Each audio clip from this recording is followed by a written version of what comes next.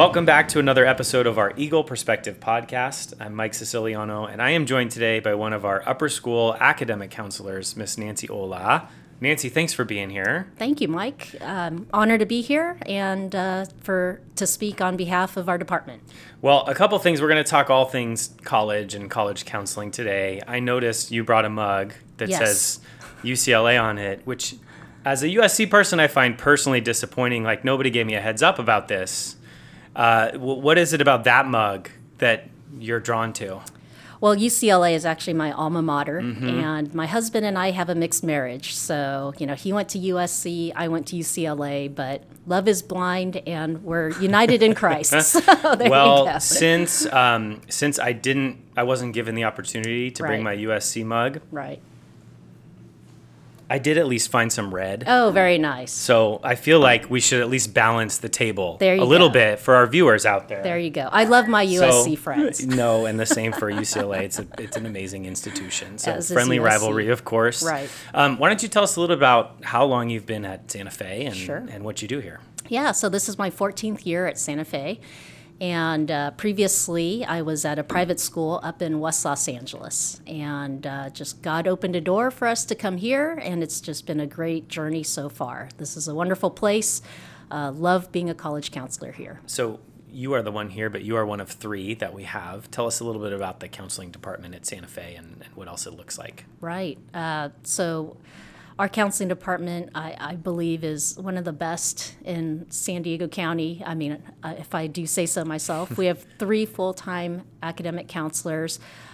We divide the alpha split into thirds. So, we all have our own group of students that we work with one-on-one. But students and parents are free to just ask any of us for general questions. If they like testing, if they have a question about testing, all 3 of us would say the same thing and provide the same answers. But what's nice about our model is that they have students and parents have a devoted counselor to go to and to talk about their students' unique needs. It might seem like, oh, wow, you have such a great caseload, and we do. We are so blessed. I mean, some of our colleagues in the public schools are just overwhelmed, and they're dealing with crises. And they can't really devote time to good students who are just to put some well. numbers to that, our classes on the big end are maybe 120, and we have 3 full-time counselors. So we're talking an average senior class, you have about 40 students. Correct, right. Which is a really small number. And it's great because then we can really get to know students. And if students say, hey, I really want to do something creative and maybe do something a little bit out of the ordinary, then it gives us the opportunity to work with that student one-on-one on those things. Yeah. Awesome. And you've been a college counselor here now for, 12, 13 years? 14 years. 14 years. Yeah, But that has not been the entirety of your experience in education. I think you were actually a principal. Am I saying that I was. properly? Okay. So you've had a number of jobs in the field of education. Right. What made you pivot to counseling and obviously stick with it? Right. So I started off as a teacher in the classroom, and for the last couple years at my previous school, I was in administration. And throughout my time in education in Los Angeles, I wore a lot of different hats. And I find the role of an academic counselor to be the most rewarding. I get to work with students and families one-on-one. I get to be a lifelong learner, which I really love. I get to travel. So this weekend, I'm going to a university that invited me to be part of a counselor fly-in program. So I get to learn all about that school and come back and share about it with our students. So to me, it's the best of both worlds. I get to be a little bit of a teacher, a little bit of an administrator, and certainly a lifelong learner. So that's I'm a little jealous because I don't really get to do much traveling in my role. So what you're telling me is if I want to see the world, I need to move on over to the counseling center. I think I have the best job on campus. Okay, so let's talk a little bit about college in general, and we'll get to our process and specifically what you do with students and at what age and what that looks like. But I kind of want to start with a broad question. So I'll date myself a little bit. I graduated from high school 20 years ago. I can't believe it's true, but it's true. What has changed about the college admissions process between then and now? I would say quite a lot has changed, but yet at the essence, it's still like the core is still the same. And what I mean with that is colleges are still looking for academically motivated students who want to challenge themselves in the classroom as well as engage in their community and just be great roommates. So that hasn't changed. What has changed are the vehicles and the modes in which students can apply to schools. And because of that, because of technology changing, I mean, again, I'm going to date myself too, but when I applied to UCLA, I rolled my application into a typewriter and filled it out that way. But that's only because you were into antiques. Right. That was more of a hobby. That's right. Yeah. But now with things like the Common App and with the UC application being available electronically, students can apply to 20 schools using the Common App, all 9 using the UC application. So because of that, it makes the process a little bit more selective. So oftentimes I hear parents saying, oh my gosh, back in my day, everyone got into San Diego State. And that might have been true, but nowadays it has definitely become more selective of a school just because technology has changed the number of applications colleges receive and internationally too. Our educational system is the envy of the world. So just to kind of put a fine point on that, because when I was applying the Common App, it wasn't really a thing. Right. Like most of the schools, or a lot of schools anyway, weren't a part of that. And what's happened since is that now most of the schools are a part of the Common App. Right. So if you're applying, it really becomes a matter of just how many boxes you check, right? And whether you want to pay the application fee for those schools. So suddenly you can apply to 25 schools, right, by checking that box. Well, so over 900 schools are on the Common App. The Common App limits it to 20. Okay, so so you can apply to 20 schools on the Common App. Right. Okay. So theoretically, yes, that is possible. We strongly advise against it. Sure. But that has led to more applicants applying to more schools. Right. And therefore more competitiveness in the process. Absolutely. Okay. Yeah. So how do you counsel students as far as, like, where should you apply? Right. So can I talk a little bit about how unique Santa Fe approaches the... I would love nothing more than for you to talk about that. So I think what I love about Santa Fe Christian more than any of the other schools that I've come across, and on a lot of these counselor fly-in programs and through our professional association, I don't know if everyone knows, but Steve Strumple, Geraldine Johns, and I were members of the National Association of College Admissions Counselors. We're very active in our national and regional organizations. And as a result, we get to talk to a lot of college admissions officers and a lot of other counselors from other high schools, private schools, all around the country. So again, part of why I think my job is best job in the world, but I digress there. So I'm feeling very insecure suddenly, Nancy, like I'm in the wrong field here. But what I like about our model is we get to start working with students from a young age. And I think that's the benefit of our K-12 approach. You know, we get to know students in the spring of their 8th grade year. And we get to work with them throughout their time in high school. So I joke with my students and parents, we get to kind of, stalk you all throughout high school, not in a creepy way, but we really want to get to know our students and we want to expose them to a lot of different opportunities and get them to look at more than just the name of the school. And we want them to know, why is it a good fit for them and why God is calling them to that school? And is it a place where they can really utilize the gifts and the talents that God gave them? Yeah. So I want to pick up on that before we get more into some specifics and some details, because I know in my role, I see a lot of students who are really stressed about the college process. It feels like the pressure has ratcheted up. All the things you're supposed to do has ratcheted up. The results, it's so competitive now. There are more schools where it just feels like a roll of the dice. How do you help students balance that college pressure and stress with also, like, at the same time, you want them to be doing the things that they can do to put themselves in the best position? Right. So I think, again, one of the things that I love about Santa Fe are all the opportunities our students have. We had the opportunity this morning to sit with our blue and gold officer for the Naval Academy, and he was talking about qualities like leadership and athletics, extracurricular activities, academic rigor. And those are all the things Santa Fe offers. And I know personally from my daughter's experience when she graduated in 2019, she was able to play sports, be in the musical, as well as take AP courses and pursue her dream of becoming an artist and a graphic designer. So all of that really helps make applying to college pretty, I mean, not easy, but like when they're filling out their applications, they have a lot to be able to write about and add to their resume. And as far as our role goes, Steve Strimple, he's been here a little bit longer than I have, and he's really very insightful about crafting the college list and how it comes down to having a healthy, well-balanced list. I tell some students, you're playing it too safe. Maybe you should add a reach school. Every healthy college list should have safety or target and then range schools as well as reach schools. And sometimes, I'll have students say, hey, I really want to go to XYZ University. And I'm like, gosh, that school has like less than a 4% acceptance rate. And, honestly, it's not my role to say whether or not that student's going to get in or not get in. I'm not the admissions officer. If God's put it on their heart, then he's put it on their heart for a reason.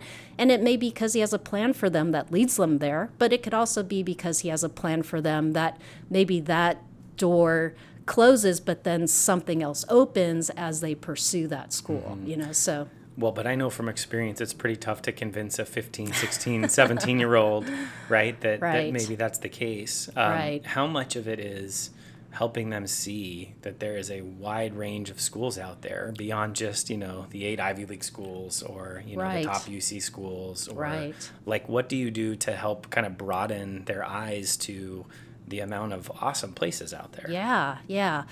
So early on, we get our students, a couple of things.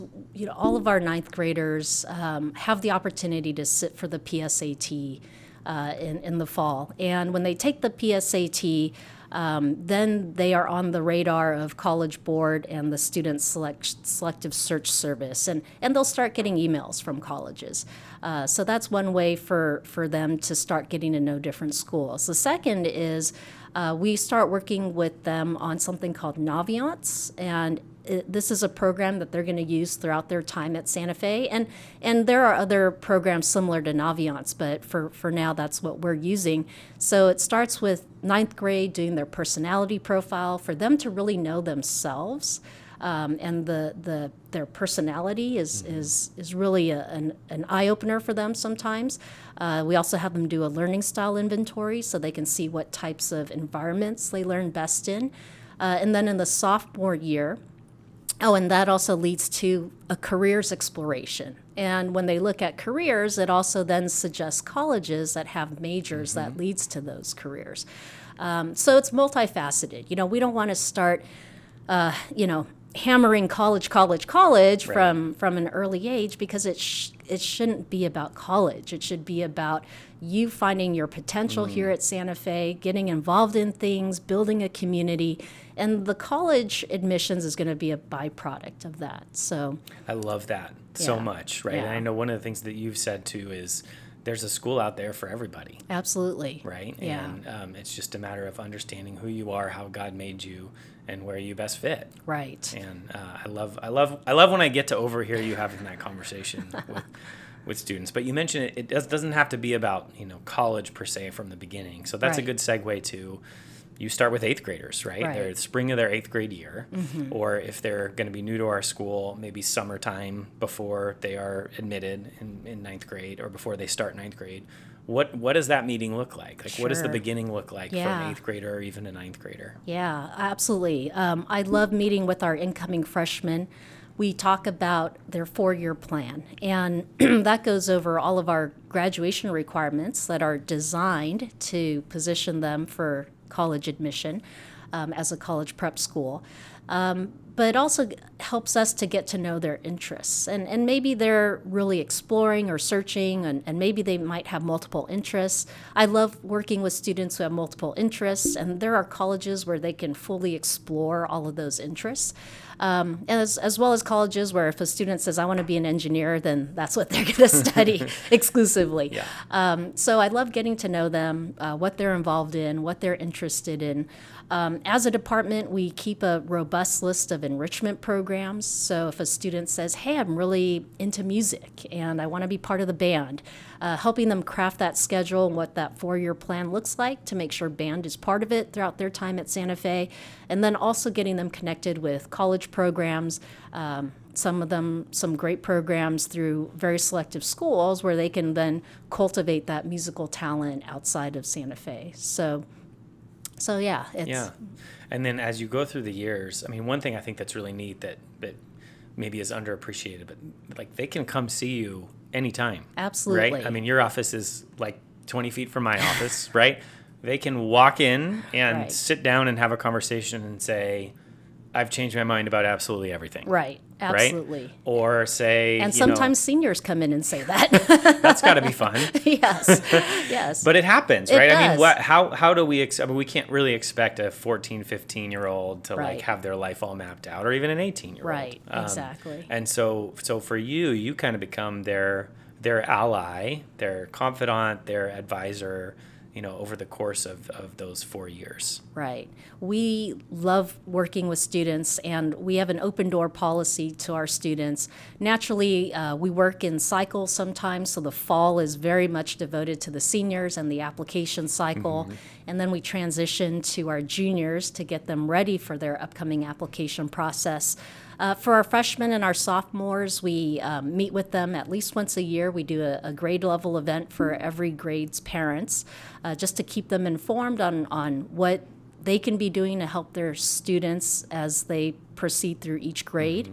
And after we meet with the freshmen, we're like, hey, this is our time, you know, please. We give them a link to schedule a meeting with us. We encourage them to sit down with us and talk about their summer plans, their ideas for next year's courses, and what their interests are. So, and we go over their Naviance, their personality assessment or their learning profile, and talk about it too. So, yeah, it's all really great stuff. So how has the pandemic changed things a bit? Like, I know one hot topic that I get questions about is the SAT or ACT and all the testing and schools going test optional. I know that's not all real settled Right. yet. So how are we navigating Right. that? Yeah, so again, I'm so thankful and grateful for the network of college admissions counselors that we've built up over the years. And when COVID hit, I had seniors who had their tests rescheduled on them 4 or 5 times, and they could not take a test. And that first year, colleges were pretty much forced to go test optional or test blind. So students who had test scores and felt like they accurately reflected their potential as a student were able to submit them and have them considered.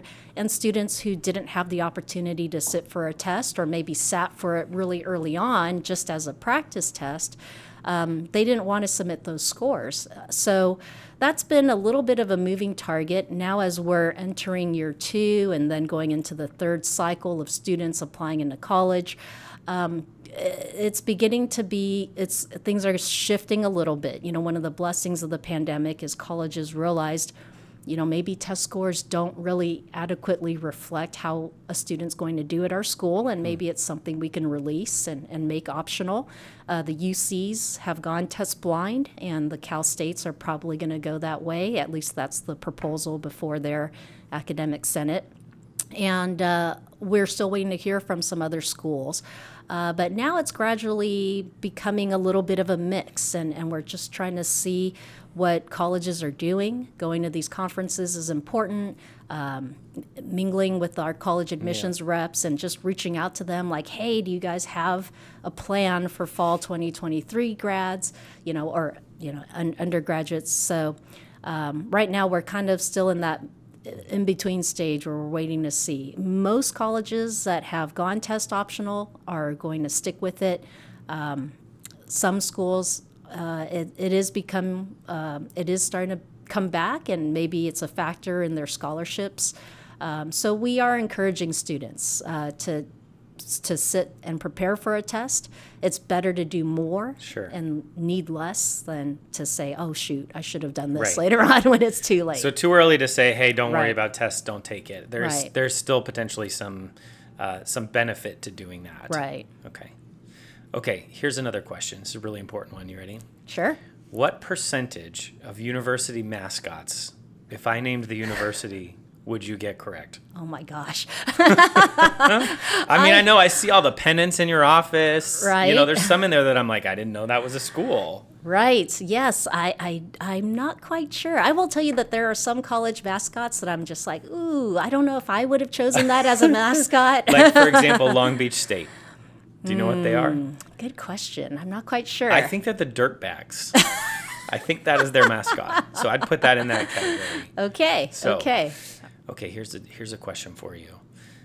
Let's say I'm a parent who has an 8th grader who's about to get into high school. What advice would you have for that parent in terms of college admissions and what they can do to help their student over the next 4 years? Yeah. That's a great question. My biggest piece of advice would be to encourage your student to get to know their counselor.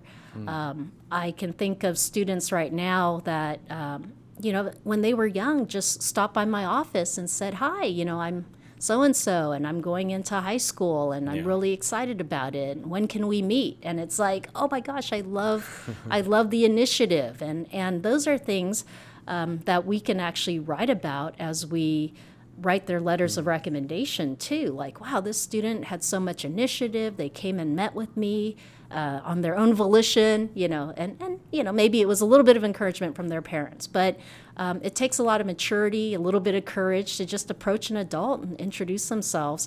And for that student to really get to know their counselor. And I would say that's the biggest encouragement. Like I said, all of our students have our appointment link. We share it with them and as well as their parents. And we've said, please schedule a meeting with us. And sometimes I'll chase a student or two down, like, hey, you remember you wanted to meet with me? Yeah.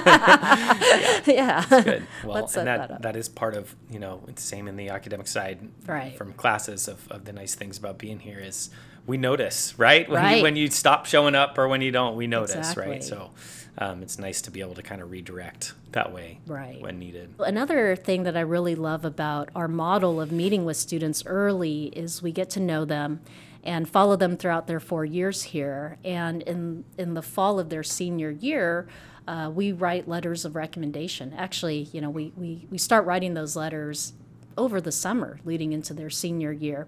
So we get to advocate on the behalf of every one of our seniors. So that is a huge privilege. I feel like I get to almost tell God's story on how he's worked in their lives over the last 4 years. So that's a lot of fun. I also have a bit of a background in journalism, so it's nice to get my writing fix in that way. So that's great. And that's a huge plus of our school. At some schools, especially in the public schools, a lot of counselors, there's a box on the secondary school report form where they can just check, I don't know the student well enough to provide a letter. And, it certainly doesn't hurt a student, at the public schools, but it doesn't really help them either. So to have that additional voice to advocate for a student is really helpful. And I would say, too, when it comes to forming a student's list, we really encourage students maybe not to hold on to one or two things too tightly, because we want them to leave room for God to work in their life, right? Like if you are holding on to so things that your fists are closed, you don't allow him to bless you with opportunities that you're not even aware of yet, right? And sometimes, teenagers see things very black and white, and that's where we come in and say, hey, have you heard about this school? And did you know about that program? And I really see this as a good fit for you.